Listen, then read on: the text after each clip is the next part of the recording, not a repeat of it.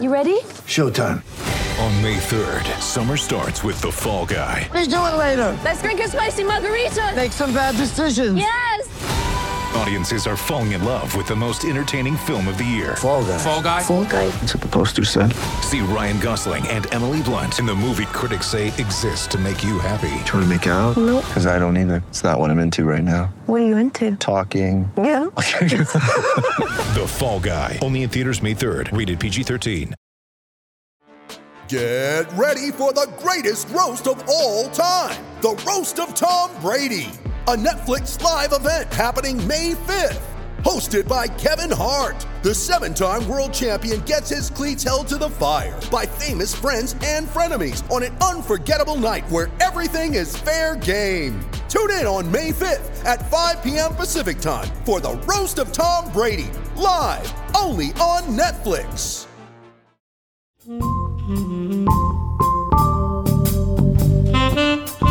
You know, and I was going to ask you, did you see that tweet from Clemson's official football account talking about how? No. Oh, it was beautiful because they were talking about the strength of schedule. And they said, yeah, every team that Clemson has played this year was 500 or better when they played them, which includes Georgia Tech because Georgia Tech, it was the first game of the year. And I'm like, really, bro? You're going to lean on a Georgia Tech 0-0 schedule or a record in the opener as like boosting you up? Come on. Hey, man, they hadn't lost. They had.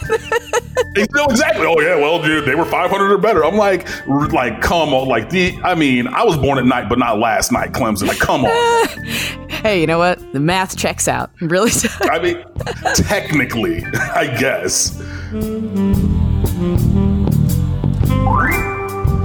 Welcome to an ACC podcast. I am Lauren Brownlow. We are going to break down pretty busy Week 11 in terms of some interesting games. Nothing too high profile, but some games that kind of intrigued me, including a game involving a team that the guest I have on with me, Cam Underwood from State of the U, pays pretty close attention to. Sneakily, Miami at Louisville or Louisville at Miami rather, is a super intriguing game for me right now, considering Louisville sitting at 5-3, Miami at 5-4. Those are teams for various reasons, I think, earlier in the season, and we all sort of wrote off and now have to be feeling pretty good about where they're sitting right now, especially Miami. First of all, Cam, hey, thanks for coming on with me. Hey, thanks for having me. It's going to be a fun time. Yeah, and I mean, look, Florida State, are you guys a little bit okay? I'm trying to think of how to phrase this. I'm sure you're just happy to beat Florida State, especially by as much as you did, but like, is there a little bit of sentiment of like, okay, like we get y'all fire Willie Taggart, but like nobody's paying any attention to what we did? I mean, there's a little bit of that. But there's also, just the defense for Miami was so dominant last week that there is that conversation. Greg Russo was ACC Defensive Lineman of the Week, the Walter Camp National Defensive Player of the Week. And everybody is trumpeting the stats. Well, not trumpeting, but, talking about it. The last 2 years against Miami have been the 2 lowest total yardage outputs by Florida State in program history. Oh, man. So that's 200 total yards in 2018, 203 yards this past year. So there is still the conversation about what Miami did. And, it's a little bit of a different game because we were able to hit some throws and take it over the top to really, change the scoreboard and things like that.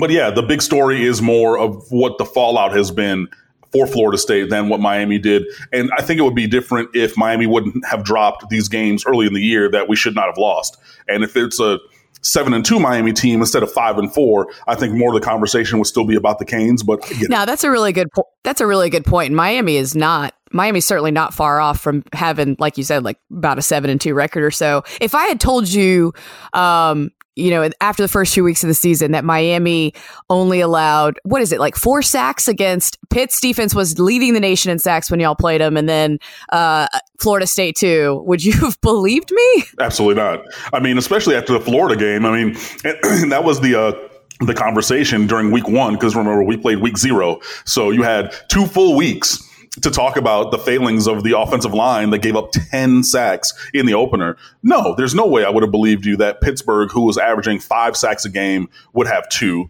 and Florida State would only have one or two with just even if they're not necessarily that good, they're talented still. I would not have believed that at all. But there's a lot of things that have gone on this season that I would not necessarily have believed either heading into the year or early. So, it's a interesting kind of case study as the season's gone on. What are they doing?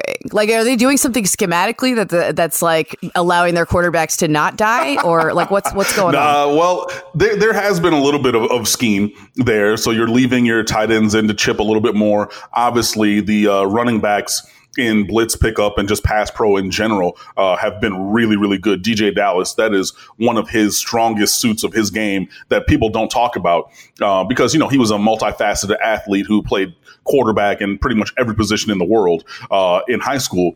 But, I mean, if you even just watch this last game against Florida State, there's Janarius Robinson, who's a defensive end and like 6'5", 270, and he has a free run on one play, and DJ Dallas steps up and stones him cold. And I mean, that has just been such a big addition, obviously, with the way that the running backs are blocking.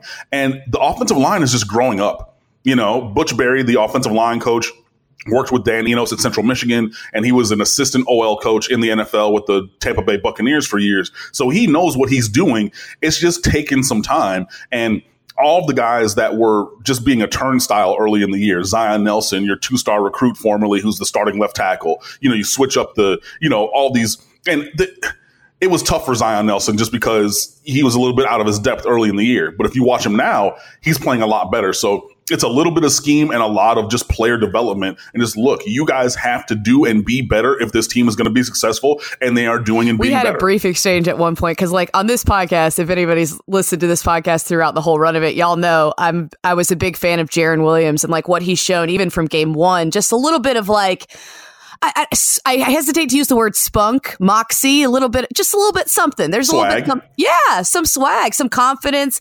There's just a little bit of something about him, and you have to have something if you're getting hit as often as he was, especially earlier in the year, and sort of bouncing back and making plays. And are you coming around on him? Where are you sort of at in the way Jaron's I think that he's been playing well. I think that when he's come back in this last couple of games, that he's healthy. And I think if you look back at the previous games when he struggled, he was not healthy. And I think the video, and what we saw kind of bears that out to be true. I know that Miami was kind of slow playing that and not necessarily mentioning that and things, but like, you cannot look at Jaron Williams now and then look at Jaron Williams like against Virginia Tech or the game before that and think that they're the same player because this current one is healthy and that previous one was not.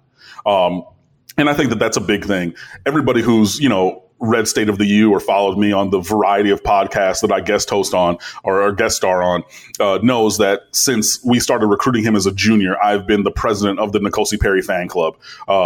Just absolutely, I really think that he's a special talent. But his play has been inconsistent in a way where we see some of the highs, but all of the lows with him. And, it's tough to continue to play a player like that, and if I was as loud as I was saying that Malik Rozier should have been playing, then I have to be equally as loud and saying that N'Kosi Perry after that game at Pittsburgh needs to not play. And, so that's true. But then Jaron Williams has stepped up, man. He hit these throws last week, the touchdowns over the top to Jeff Thomas and D Wiggins. There's another really good throw to Mike Harley up the left sideline. That might be his best throw of the year. He's a very, very talented guy and he's really playing well. So, I'm definitely here for it. Like I said, it's not necessarily my personal favorite thing just because I am such a N'Kosi Perry fan, but I'm more a fan of winning for this program. So whether it's N'Kosi, Jaron, Tate Martell, my little left-handed cousin, I don't care. If we're winning games, we're good. Yeah, no, that makes sense. I guess looking at this game, Louisville obviously every game they win and look competent in, I love because it's just a shot across the bow of Bobby Petrino. And it's wonderful. But they still have some limitations. Obviously, their defense isn't great statistically, and the offense has sort of been finding its way. I guess what sort of concerns you about them coming in? Just the fact that they score points and lots of points. So I know that people are listening saying, oh, well, Cameron, like everybody scores points. No. Not like Louisville does. You know what I mean? No. They hung 62 on Wake. Yes. Like that's not a little bit. Again, that's against a good team that's, they could be, the second or probably are the second best team in the ACC overall. And Louisville hung 62 on them, like pretty easily actually, because I watched that game. So the fact that they have a facility for scoring points, it gives me great pause. Now, I know that Miami's defense is the better unit, like between Miami's offense and defense, but you're going to have to score points to beat them. And I mean, like in the 30s and things like that, which even for Miami is not necessarily an easy task this year against teams that are not necessarily as talented as Miami is. So you cannot have these games like against Florida State, for example. Miami had a 0% success rate in the third quarter. They had 4 drives. Ooh. Yeah, I mean, and that's standard downs, passing downs, any downs, 0% success rate. Ooh. And if you look that up, basically, you have to get half of the yardage on first down or all of the yardage on third down to meet your success rate numbers. 0% on 19 snaps in the third quarter. And on 14 snaps. And they had 19 total yards of offense in the third quarter. Now, they got the ball on the 50-yard line, the Florida State 47, the Florida State 46, and the Miami 27 in that quarter. So you're oh god, exactly, and you have 0 points and 0 success rate. Yeah, and you still hung up 27. Now, this is why I say that the win against Florida State could have been a larger margin if that third quarter didn't tank so bad, but if you have a quarter or a segment of the game that tanks that badly against Louisville and they're still going to score points, you could be in major trouble. So that's where this offense needing to click, needing to put points on the board. 7s, not 3s. And everybody knows that Miami's kicking situation is oh my God, not great. So, the fact that Miami is going to have to change the scoreboard and put up crooked numbers, that's the thing that most gives me concern going into this week. Yeah, no, I hear you. Bubba Baxa, man, I don't understand. I don't know what happened to him. He had an Aguayo situation, I guess. I don't know. I don't know what happened to that dude. I mean, look, he has a strong leg. He had a strong leg in high school, but he still only hit 40% of his field goals as a senior. Now, in high school, but he can hit from 60 because he can kick the ball out of the stadium. So last year, as a freshman, he hit 8 out of 12. And people are saying, oh, that's really good. Yeah, but then when you look like a little bit below the numbers, in the last half of the season, Miami elected not to kick field goals in many places, 35, 37-yard field goals where you normally would kick. Why? Because they didn't trust him. Yeah. Then that fell apart. Turner Davidson had one glorious game against Virginia. McKicken, they were calling him. Then he missed one. And then now Camden Price, the other walk-on kicker, seems to have wrested that job away. So Camden Price seems to be the consistent guy in the kicking game, but still, you're one bad kick away from it really being another issue. So, yeah, that's another reason for 7 and not 3, too. Yeah, you're right about that. Well, I normally like to go chronologically, but I did want to hit that game first. But then that gets us to the 12 o'clock, perfect for a noon game, even though it's the red bandana game, which I'm sure Boston College doesn't love, but it is what it is. Oh, no. They put that at noon? Yeah, I know. It's kind of a shame. But, this does feel like a noon game. It has noon written all over it. Florida State at Boston College. Looks like that could lock up bowl eligibility for BC and save Steve Addazio's job yet again, which, it's following the script, really, of a Boston College season with lots of head-scratching disappointment with just enough wins mixed in. But I don't know. I don't know what Florida State team we're going to see. I know they're really fond of the interim coach, Odell Haggins, but this is a lot to ask of them, I think, in this spot, even against a Boston College defense that's kind of mediocre, because like you said, it's similar a little bit to the Miami situation in that they're going to have to score points, and they haven't been able to reliably do that to keep up with BC's offense. Right, and I don't think that they're going to be able to stop the run. I know that they were able to contain it for the large part of the Miami game, except for a couple of big conversions, and there was that short touchdown run that DJ Dallas had, but when you got 2 tanks in the backfield like Boston College has, man. They got 2 running backs, and what's the aggregate weight total of them? 500? I was going to say 500 and something. 5 something. Yeah, I think David Bailey's 250, 260, and then AJ Dillon's 250. So you have 2 running backs, going over 500 pounds between the two of them. Just legs like tree trunks. You're not going to stop them. And Florida State's run defense has been actually pretty bad. And then actually, as we're recording this, I just saw breaking news that Marvin Wilson for Florida State is going to be out for the year with a hand injury. No. Yeah, I just saw that come down Twitter as we've been talking. So your best interior lineman now is gone for the year to go with Joshua Kando, who's already been out for the year with a knee injury. Yeah, it's going to be a sad day, I think, for them. And it's the red bandana game. And unfortunately, a couple of years ago, or was it last year up at BC? I forget. But recently, Miami was on the bad side of that red bandana game up there. And if you don't know what that is, you can look that up. One of their former players, he passed away at the Towers in 9/11. So they wear his iconic red bandana. It's like a rallying cry for the whole university kind of a thing. And yeah, I think Boston College is going to win pretty easily. I think that the Miami loss for Florida State was the straw that broke the camel's back. Yeah, for sure. And then they've been dealing with the Willie Taggart fallout all week. And I'm sure, that's hard to sort of just reset your brain and go into that situation and try to tackle those dudes. There might be some business decisions being made by some of Florida State's defensive players. Like, yeah, no, we're good. Look, they made a couple business decisions last week against DJ Dallas, and that was highlighted. Like on the touchdown run, Hakeem Dent, who's a 5-star All-American recruit, he's a true freshman, he's in position to come down and run support and tackle DJ Dallas, who at 220 pounds, is good size, but he still gives up 30 or 35 pounds to these Boston College backs. And Hakeem Dent ushered him nicely and comfortably into the end zone. I mean, he literally just watched him go. He's like, yeah, I don't want those problems. And I'm like, dude, so you're going to go up against two dudes who are bigger than that going downhill all day? Nah. Yeah, because I was trying to talk myself into it a little bit. I'm like, Boston College isn't great.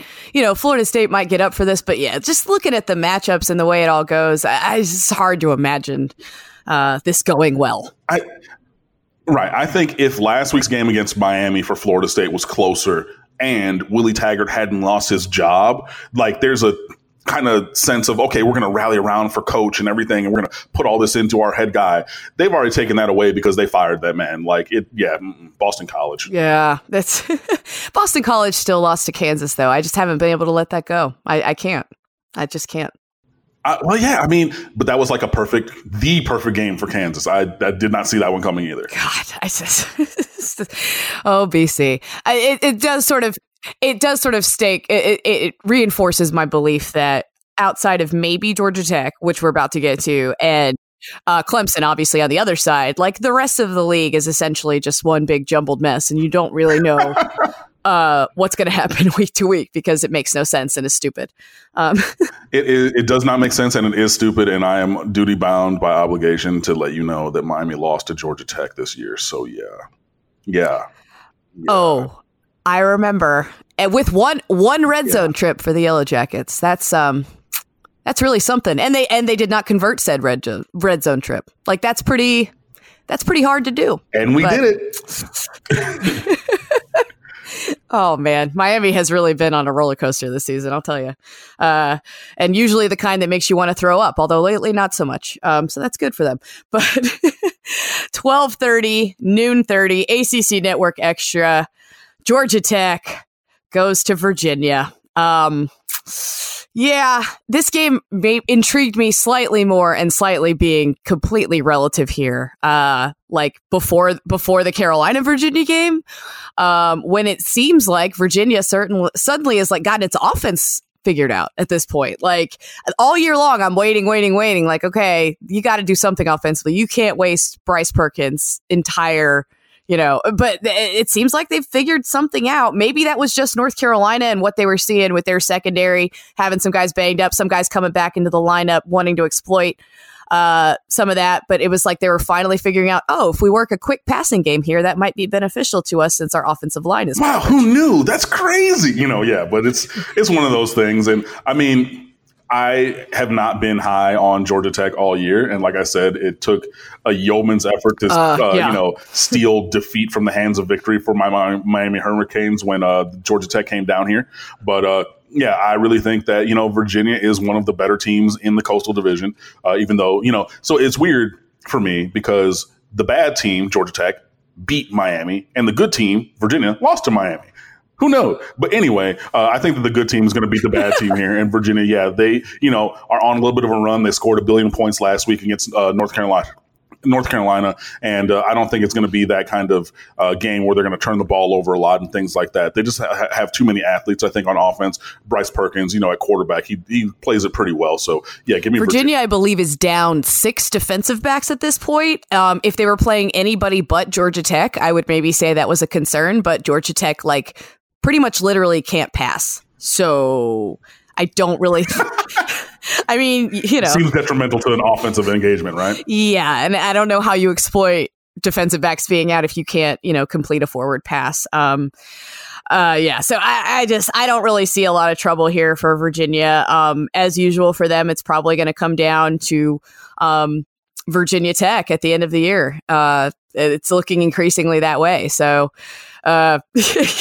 I know that's going to make my Cavalier fan friends a little nauseous with nerves, but I mean, yeah, that's I don't anticipate them having a lot of trouble here, and I don't want to watch a second of this football game because it's going to be gross. And I will watch a gross football game now, which will actually lead us nicely into the next one. And really, besides Louisville, Miami, the only other game that intrigues me a ton and has for a while now is Wake at Virginia Tech, because we're on the 5-year anniversary, though, if you remember, and I will never forget because I have a strong affinity for this football game. The 0-0 tie.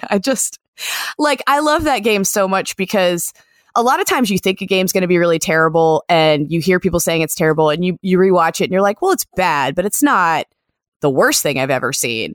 This game was pretty much the worst thing I'd ever seen. And it really lived up to the billing of how gross everybody was saying it is. You had Frank Beamer with the arms raised and everything like that. It was so wonderful. Go check out David Hale's piece if you haven't at ESPN. He interviewed me for a little bit of an oral history of that game because he knows how much that I love it. And I was by far the least famous person in that oral history, but I'll take it. I love that that's how I'm known for. It's like, oh, that 0-0 game. We got to ask Brownlow about that. What's the worst game that we can think of? Hey, Brownlow, do you have 20 minutes to talk to me about it? Yeah, we chatted about that one for a hot minute, but it was wonderful. It was wonderful, and it was just perfectly awful, and I love it. This game will not be 0-0 5 years out. Dave Clawson has converted his essentially high schoolish offensive line from that season into pretty good unit, a great offensive team now, and I would have never said that 5 years ago, but here we are, and Virginia Tech seems to have figured things out offensively, kind of. Is Hendon Hooker going to play in this game? I don't know. I don't know. I've seen anything about that. I have not seen. Well, and in all honesty, I haven't looked for anything about that. If he plays, I think that he offers that running dynamic that we saw when Virginia Tech beat Miami. Yeah, I think this is going to be a fun game in a different kind of way, just because they're going to put points up, both teams probably.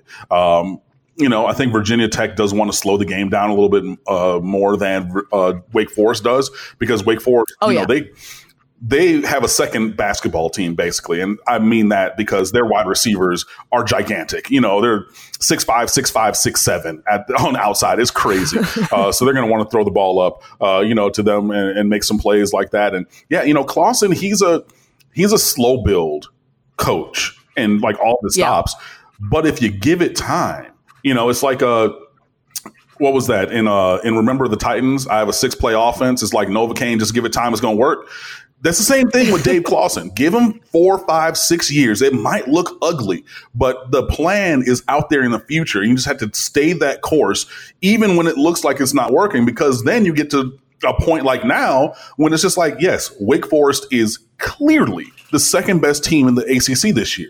You would have never thought that, especially when you're looking, back at your favorite game, that 0-0 regular season or regulation tie from 5 seasons ago. So yeah, it'll be an interesting game for me. I still think that Wake Forest, they have a little bit of something special going this year. No, I don't think that they're going to beat Clemson because duh. But in this game, I think that they have enough to beat Virginia Tech. Yeah, no, I think you're probably right. It looks like from my quick Twitter search that Hendon Hooker was kind of close to playing against Notre Dame, but Justin Fuente couldn't quite make himself pull the trigger, as he put it, just because he wasn't quite ready. And obviously, he gives them a way different passing threat than Quincy Patterson does. He's a good runner, but he's not nearly as dangerous a passer as Hendon Hooker is. And, that does make their offense a little bit more dangerous. Wake's defense isn't great. Missing Justin Strnad now, and they've got some injuries in their, all across their defense. But Virginia Tech's going to have to get stops. And my thing is too, like, Bud Foster had this great game plan for Notre Dame, right? Like, they were super ready for that game. They really played well defensively, but to have a week to scheme for this one, and it, like you said, it's a totally different offense. They're going to run a ton of plays. It kind of affects their yards per play average, but they'll put up yards, they'll put up points, and they want to go fast. It's tough, but Virginia Tech is like the dumbest team in this league to figure out. Like, literally, even dumber than Miami to figure out. Like, how they don't make any sense.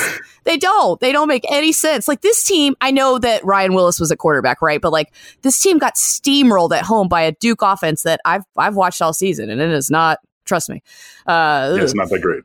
No. And so, like, this team makes no logical sense from week to week to me. And to count Virginia Tech out of the Coastal race would be incredibly premature at this point, obviously, with, Virginia left and everything else. So, but this is a big one for me. I mean, if they can figure out a way to sneak this one out at home, things suddenly get way, way more interesting in the Coastal, I think. But I'm with you on Wake, and I'm a believer. But this is a game I've had circled for a couple of weeks now for Wake, as in terms of like, okay, all right, y'all, like, now's the time. Like, Clemson is whatever. Like, I know people keep talking about that. They're like, well, when Wake plays Clemson, I'm like, come on.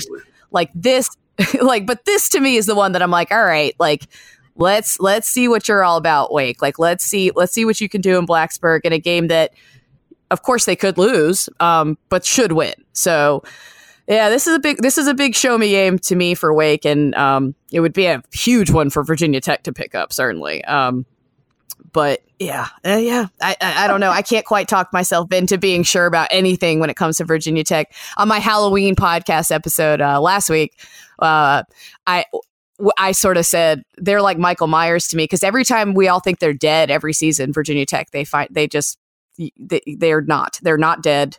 And they come back to life, and it's like, how? Where did this come from? Yeah, so. I mean, and there is that spirit in some of the teams, especially in the Coastal Division, where like they could be dead, or I could have just shot them in the chest at point blank range with a shotgun and walked out of the room, and I don't know, maybe I missed them. I don't know, because you didn't actually have the confirmation of kill on the screen, so who knows? But yeah, I mean, Virginia Tech, they're kind of all over the place, and I think that just Wake Forest is a little bit more settled with who they are. And yeah, this is a special season for them, and I think that their special season continues. Yeah, I selfishly, I'd like to see it. I enjoy that team, and it's a great story for sure. But it'll be interesting.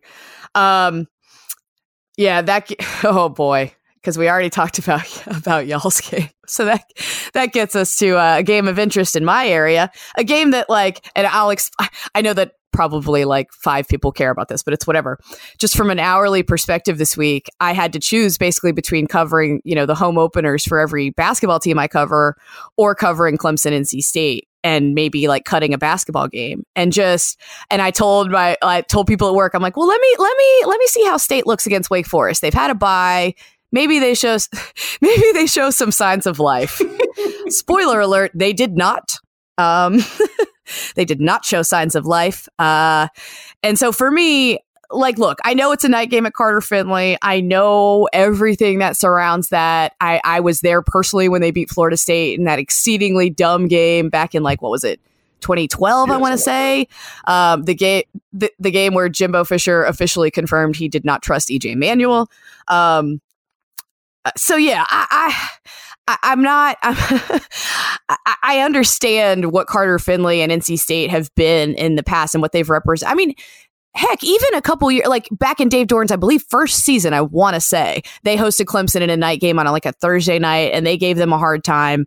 And Clemson was way better than them. So crazier things have happened, right? But at the same time, like, you just look at what NC State is right now on offense, especially the injuries that they had on an already sort of thin roster, and you just go, you just don't really see a path. I just don't really see a path to this being interesting at all. No, me either. Unless it is, what we've seen a little bit earlier this year of Trevor Lawrence maybe being a little bit cocky with his arm talent and just trying to fit a ball into a window that's not there just because I'm Sunshine Lawrence. I'm going to be the number 1 overall draft pick whenever I go to the league. And, I got an arm like that because, yeah, I mean, so maybe he does some of those things and turns the ball over a little bit. But I think that he's even had that go out of his game for the rest of this season and everything. So it's going to be ugly.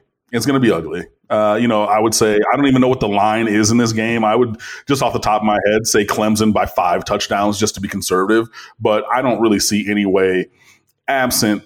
I mean, NC State would have to win the turnover battle by 4. Yeah, or more to make it would have to play out, I think, kind of similarly to the way that the North Carolina game did. But to me, the biggest difference in that game, and, no disrespect to, I know Devin Leary's a young kid and he's got a lot of other personnel issues around him on that offense that he can't do anything about, but they have a Sam Howell at quarterback, and NC State does not have a Sam Howell at quarterback. So, if you're going to beat that team, you got to have a quarterback that can make some throws and make plays.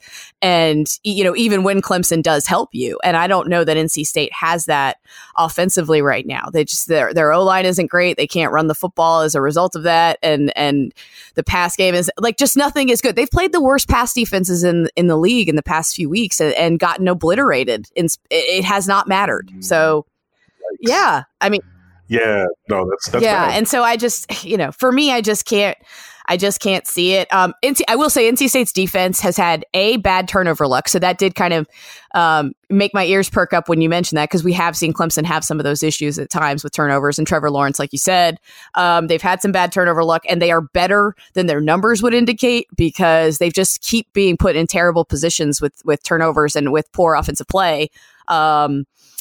So, again, I'm really stretching here. I'm stretching real hard to try to think of literally anything. What was sort of your thoughts on the college football playoff, like that initial top 5? Because people were saying, oh, they're totally going to put Clemson 5. And I'm like, no way will they do that. And they did. And they did do that. I was pretty surprised. I don't know what you thought, and if you thought it was justified or what you were thinking about that. I laughed. I openly guffawed here in my house. I was just like, okay, because I was watching the basketball games. So I'm like, why is this game not taking not starting? So, it's going to be the reveal. Oh, they're going to put Clemson 5th. I'm going to tweet about it and it's going to be hysterical. And that's exactly what they did. And I mean, it's honestly just comedy, because if anything has been proven over the course of time, these early rankings mean less than nothing. The committee will redo the rankings from top to bottom, at least at the top 4, top 5. They'll redo them every single week with no prior precedents or, oh, we had this or we evaluated this week. Or last week this way. So we had to do that consistently in the evaluation the next week. They're flying by the seat of their pants. So whatever, they're doing this for reasons like this, so that you and I or other people on microphones or in the blogosphere will talk about it or write about it and have these things. So I just looked at it like pure comedy and I laughed. And it was funny because whatever. And rightfully, I understand how Clemson fans are upset because, we are the reigning champions and we blew out Alabama by 4 touchdowns last year, yada, yada, yada. I don't really care. If the teams win who are going to win, it's going to work itself out. Like Alabama and LSU play this week. They're 2-3. They won't both be up there next week because somebody's going to win, because there's no more 0-0 ties. I know to hurt your, heart by saying that, but that's true. Man. I know. I'm sorry to be the one to break that news to you, but it's, that's the case. So yeah, I mean, like I said, I looked at it like comedy and I laughed about it and I thought it was funny. Yeah, I mean, look, I'm with you. Like, overall, I just thought it was funny. I honestly would have thought it was kind of funnier, especially because if there's any fan base that's more sensitive than Clemson fans, it's Alabama fans. If they had done that to Alabama, because at that point, because honestly, the way they explained it, it would have made more sense. Because look, I mean, Clemson's strength of schedule is better than Alabama's. Just straight up, it is. And if you're going to put Penn State ahead of Clemson for that reason, you can't really justify not doing the same with Alabama. You just can't, because it's I think the winning percentage is Clemson's is 0.47 and Alabama's 0.4. That's a pretty significant difference at this point. So that to me was like, okay. And then they asked the committee about it and they were like, well, we just think Alabama's better than Penn State and Clemson. And it's like, oh, right. Y'all are bringing back the because we said so thing. Like you have all these metrics and everything else. And like, now y'all are just going, yeah, we can't really justify this, but we just think it is. Okay, cool. Great. Like, what are we even doing? Like, why are we even using reason and logic to justify? What are we even doing? Why are we even here? Like, it just, it's a thing. Just, they figured out, hey, we can do a thing and put it on television and make money and get ratings. So we're going to do that. And I mean, like, it's just, it is what it is, like there is no real rhyme or reason. I would love it if they would have had Alabama at 5, and I was going to ask you, did you see that tweet from Clemson's official football account talking about how, no, it was beautiful because they were talking about the strength of schedule. And they said, yeah, every team that Clemson has played this year was 500 or better when they played them, which includes Georgia Tech because Georgia Tech, it was the first game of the year. And I'm like, really, bro, you're going to lean on a Georgia Tech 0-0 schedule or a record in the opener as like boosting you up? Come on. Hey, man, they hadn't lost. They had. Exactly. Oh, yeah. Well, dude, they were 500 or better. I'm like, come on. Like I was born at night, but not last night, Clemson. Like, come on. Hey, you know what? The math checks out. Really? I mean, technically, I guess. I mean, what's funny to me too is like, look, Penn State does have like better wins than the other two do. Not, it does like but it's just like some of these Big Ten teams, I kind of marvel at it. And I think this is something the ACC's really been missing out on the last couple of years with its like quote unquote name programs being down is like, there's a lot of benefit of the doubt. I feel like being given to some programs. It obviously we know in the SEC, but even in the Big Ten that have just turned out to be trash. Like just Michigan State is trash. I'm sorry. They are not good. And so like to hold that up is like, well, they beat this team. Like somebody used that as like, well, Penn State beat Michigan State. I'm like, so Michigan. Like, okay, Iowa, sure. Like, yeah, and whatever. But they also had a close game against Pitt, by the way, to be fair. Yep. And also, and theirs was at home as opposed to Clemson being on the road at North Carolina. Like, so what are, and the only reason theirs wasn't snugger is because Pat Narduzzi is a coward. So there's the. Yes, Brownlow. I was not ready for that. I love it. Dude.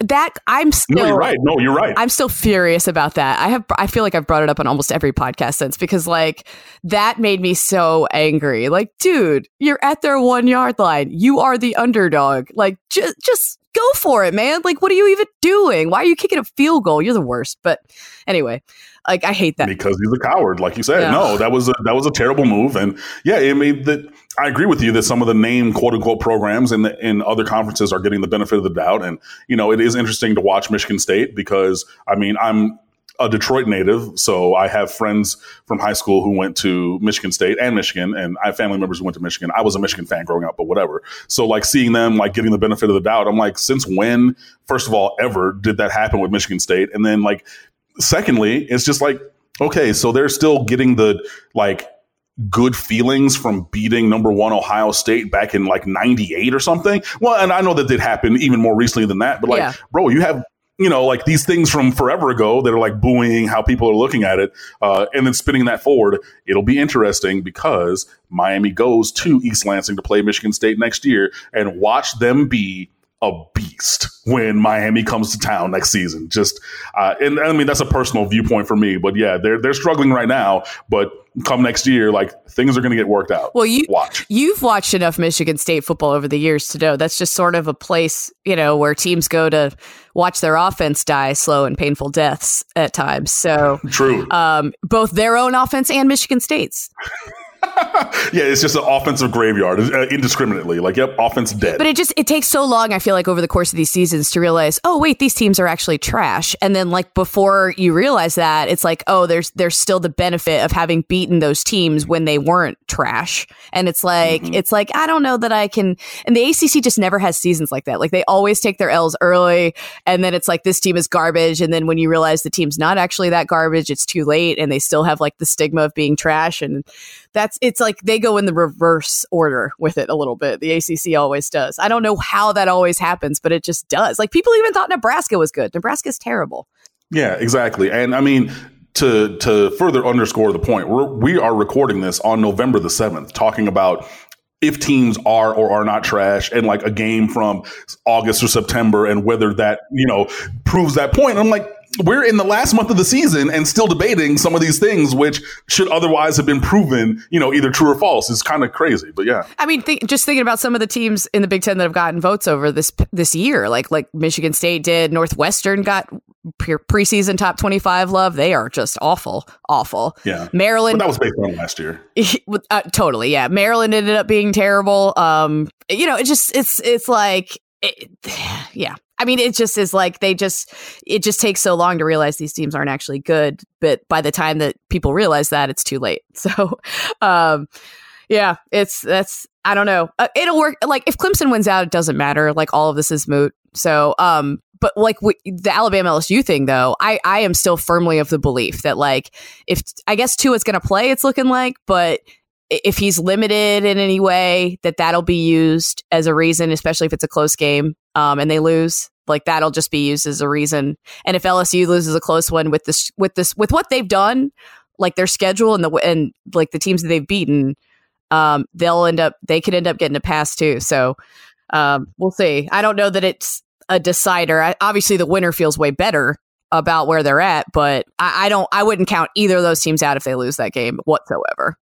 Yeah, no, I mean, as long as the loser of this game doesn't lose anymore and ends the season with one loss, it'll be really, really hard to keep them out unless the chalk holds across the board and you have 4 undefeated conference champions. And you're just like, okay, well, and then, well, yeah, you'd have one loss LSU or Alabama, a one-loss Oklahoma because they lost already, which is crazy.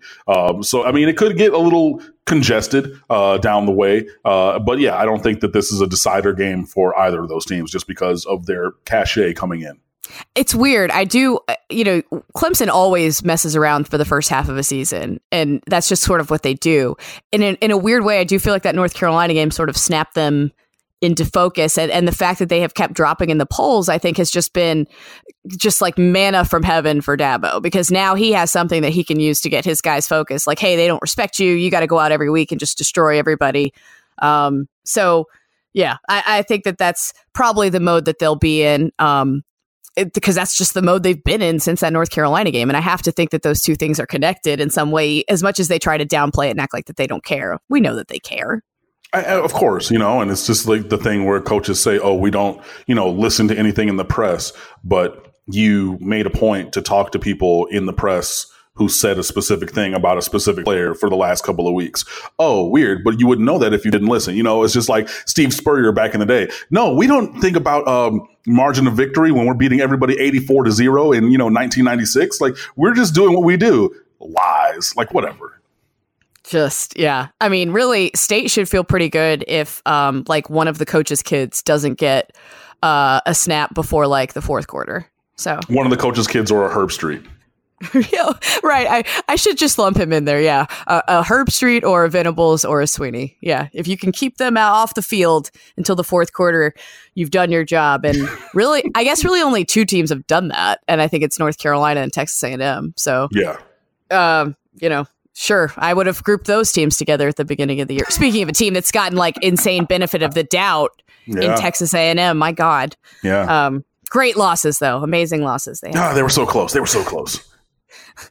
I still don't know why Jimbo Fisher tries at all. I wouldn't if I had that much money guaranteed to me. I would not try at all. Look, they're losing all these games close. So, like, are we sure that he's trying? Oh, that's he's recruiting, he's calling the plays and everything. And like, yeah, I'm doing what I would otherwise do. But like, where's the evidence that he's like putting in extra or doing anything other than what he natively would do? I don't see it. That's a good point, actually. And like, considering he didn't try like most of his entire final season in Tallahassee, like he's just on like a quite a run here of not having to try and earning an insane amount of money. So, America. Ooh, I almost responded the way that I always do to that, and I'm glad that I didn't. Ooh, boy. I mean, it's implied. I feel like it is. Yeah. It's nice work. Oh, man. It's nice work if you can get it though, and I guess Texas A&M doesn't really care either way. So good on them. Must be nice to have that much money just floating around at your fully disposal. guaranteed. Yeah, maybe the FSU people should ask them for like a loan, all things considered. Like, y'all have a couple extra mil just laying around so we can hire new staff and keep paying Willie Taggart. I mean, yeah, like whatever. We can just call somebody up in New York. We can artificially inflate the price of oil, or a little bit to give you guys that little extra wiggle room, and then kick those dividends over our way. Thanks. I mean, like, let's be honest. It's like in their best interest, right? They need somebody in there that'll compete with Clemson in some way. Don't they want to knock Clemson off the perch? Like, come on. Like, just I mean, worse arguments have been made. Oh, God. Oh, boy. The last game of the day. ACC Network. That's probably one of the only times you'll see Notre Dame football on ACC Network. Oh, wow. Notre Dame, the 5/8 member of the ACC football, traveling to Duke. Oh, my goodness. Wow. That's crazy. There's not a lot of weekends in the Triangle where you have multiple top 15 teams come into town. But this is that weekend. That's about all I can say about it in a good way from the Triangle team's perspective, because look, Notre Dame isn't good. I mean, I think we can all agree on that. I mean, they're not bad. They're just not great. And I thought that they would be a tick better than they've been. Nothing wildly crazy. I mean, they had like a 98% win expectancy after that Virginia Tech game. Virginia Tech, that's what they do. Like, they get games into absurd situations that they have no business. Like the statistics would not indicate that the game should have been close or whatever, and it is. And that's just sort of what Virginia Tech does.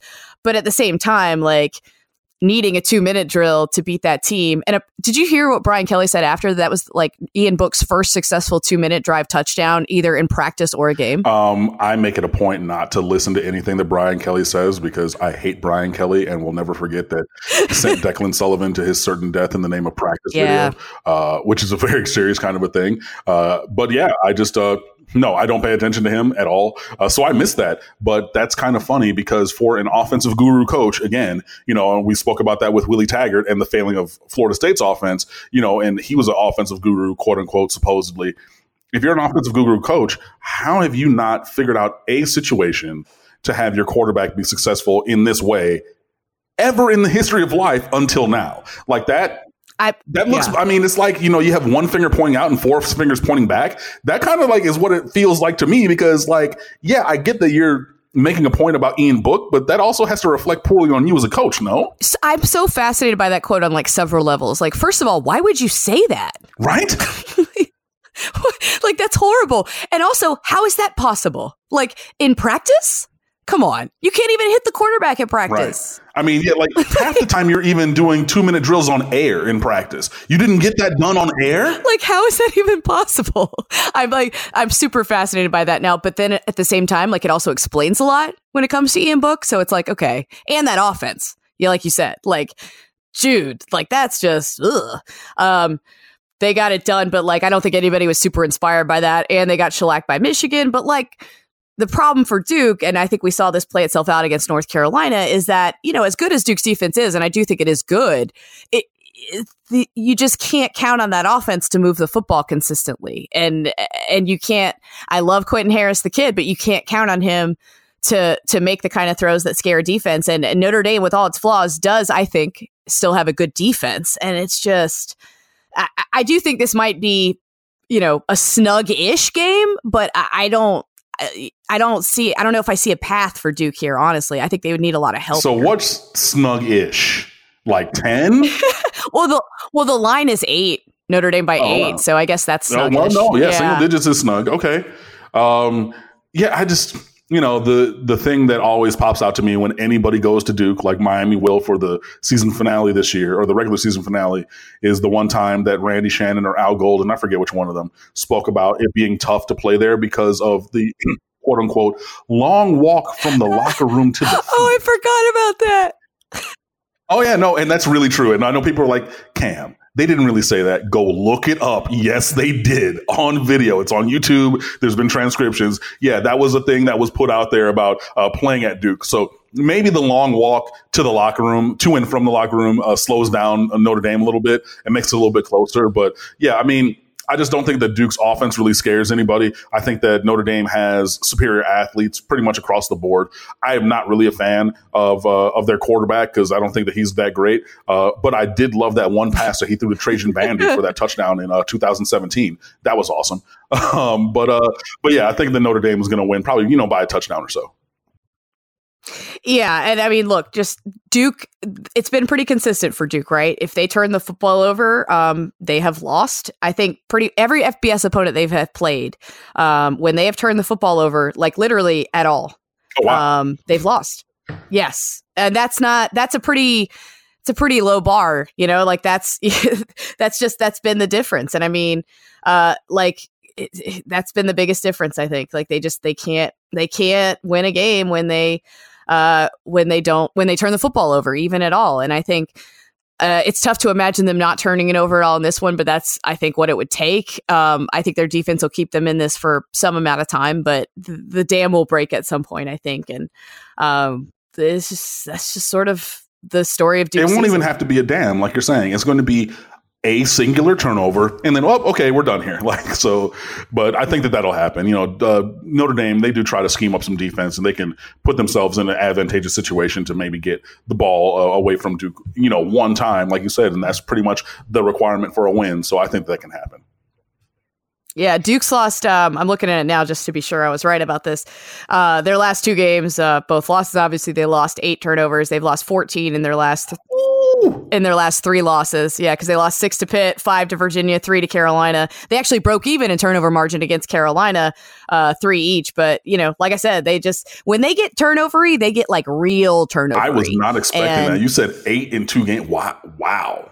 Yeah. And you're just not going to win many football games doing that. I mean, and Duke is a team that relies on not beating itself. That's the old cliche with Duke, but there's truth to it because they are going to have talent deficiencies at certain spots, especially offensively, and they can't afford to put their defense in bad spots. They can't afford to make those kinds of mistakes, and that's what they've been doing. I mean, look, Cutcliffe, after a week to prepare and everything else, I'm sure that they'll have something in the tank and be able to, maybe they'll break that option back out again. I've been missing that for this offense right now, because just having Quentin Harris sort of drop back and being like a drop back passer, that ain't it. That's just not. But I mean, maybe if we do it enough, he can change his stripes. It could be one of those kind of things. Like, we're just going to keep doing it, and all of a sudden it's going to work, right? No. Anybody? Yeah, that's that. I feel like that's been the story of so many ACC offenses this season. Of like, there have been some teams that have been able to scheme around their own deficiencies, and then there's some other teams that you're like, why are you running your offense in spite of knowing you have this deficiency, as if you don't have this deficiency? It's mind-boggling, really. But yeah, that kind of sums it up, I guess. That game could be interesting, but probably won't be. It's definitely, I feel like it's definitely transitioning to basketball season in these parts, even though there is some excitement around like Carolina football. I think that, the games have certainly been interesting, if nothing else, but like everybody's sort of leaning towards that at this point, just leaning into basketball season, because that's what we do around here. But yeah, and I was going to say, the Duke football team is kind of the inverse of the basketball team, where the basketball team, obviously, Duke basketball is pretty amazing. And I hate to say that because I hate them, but they will, they'll put pressure on you and make you turn the ball over. And all of a sudden, a 4-0 run turns into a 14-0 run and you're calling a timeout. But like the Duke football team is like, no, we need to not turn the ball over ever at all, because we are that team that the other team's going to prey upon if we turn the ball over. Yeah, no, that's actually a good way of putting it too. They have runs put up on them and not the other way around. Yeah. But I am on a strict, like I have covered basketball a week, but I'm on a strict like basketball moratorium in this space until like December, because I just, maybe I'll do some ACC Big Ten Challenge stuff, but no, like stop encroaching upon my foot. Like I can't juggle these two things in my brain at the same time. And I don't appreciate this encroachment upon like the use of my brain at this point. Like I can't handle it. But it's tougher for you because, you're in the triangle. So you're up there in North Carolina where, it's a hoop state and, basketball is religion for everybody and every fan base and things like that. So it's a little bit tougher for you than it is for me because like, I mean, most Miami football fans are Duke basketball fans, so like they're oh really? I was curious, like who they gravitated towards. I mean, it's a thing where we have so many people who are like multiple fans, or their fandom extends to multiple teams depending on the sport. So you will get a lot of Miami football, Duke basketball, Carolina basketball. There's even some like little Kansas basketball in there, things like that. So it's like, those people who might have moved around a little bit when they were kids and they're like, okay, I latched on to this team here and this team then and this team then and kind of put it together. Whereas, I was not a Miami fan at all until I went to college there. And now I'm just like, okay, I bleed orange and green. Like, what are you talking about? And everybody's like, cool, I'll see you on Saturdays. But during the week, I'm going to root for whichever other, sport team I want to. Well, aside from y'all having Chris Likes, who I love beyond words, the most exciting thing I can say about Miami basketball is that I was very psyched to see that they have a guy named McGusty on their team. Like, that's an all-name contender for me early in this ACC season. Okay, I could take that. Yeah, and he's pretty good. He played at Oklahoma. Oh my God, he played at Oklahoma, and his name is McGusty. That's amazing. Yeah, he had like a very nice freshman season, and then his stats atrophied to nothing because his sophomore year there was the force of nature known as Trae Young out there as a freshman, so he didn't get the ball at all, basically. And then he transferred over to Miami, and he's going to be one of our starters and probably one of our best players. So, McGusty will be a key guy for Miami as they try to rebound from a very tough 2017-18 or 18-19 basketball season. Well, y'all take care of Chris Likes down there because I love him so much. No, he's fun. Yeah. This has been really fun. Cam, thanks so much for joining me, and enjoy the game on Saturday. Definitely, Lauren. It was a good time here. Appreciate the invite, and hopefully I'll see you soon. No, I'd love that. We're definitely going to have you back, and I'll see the rest of y'all early next week.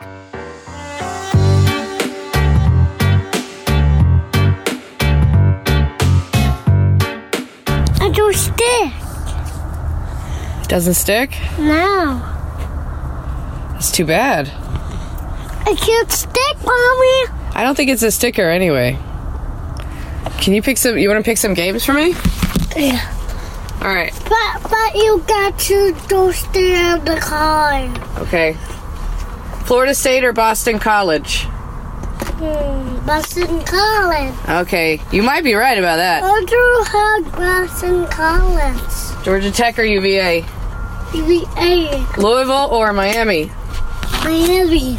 I do have Miami. Aww. Wake or Virginia Tech? Virginia Tech. Okay. Notre Dame or Duke? Duke. Clemson or NC State? NC State. Whoa, that would be a huge win. All right, buddy, have a good day at school. Bye. Did you say bye? Bye.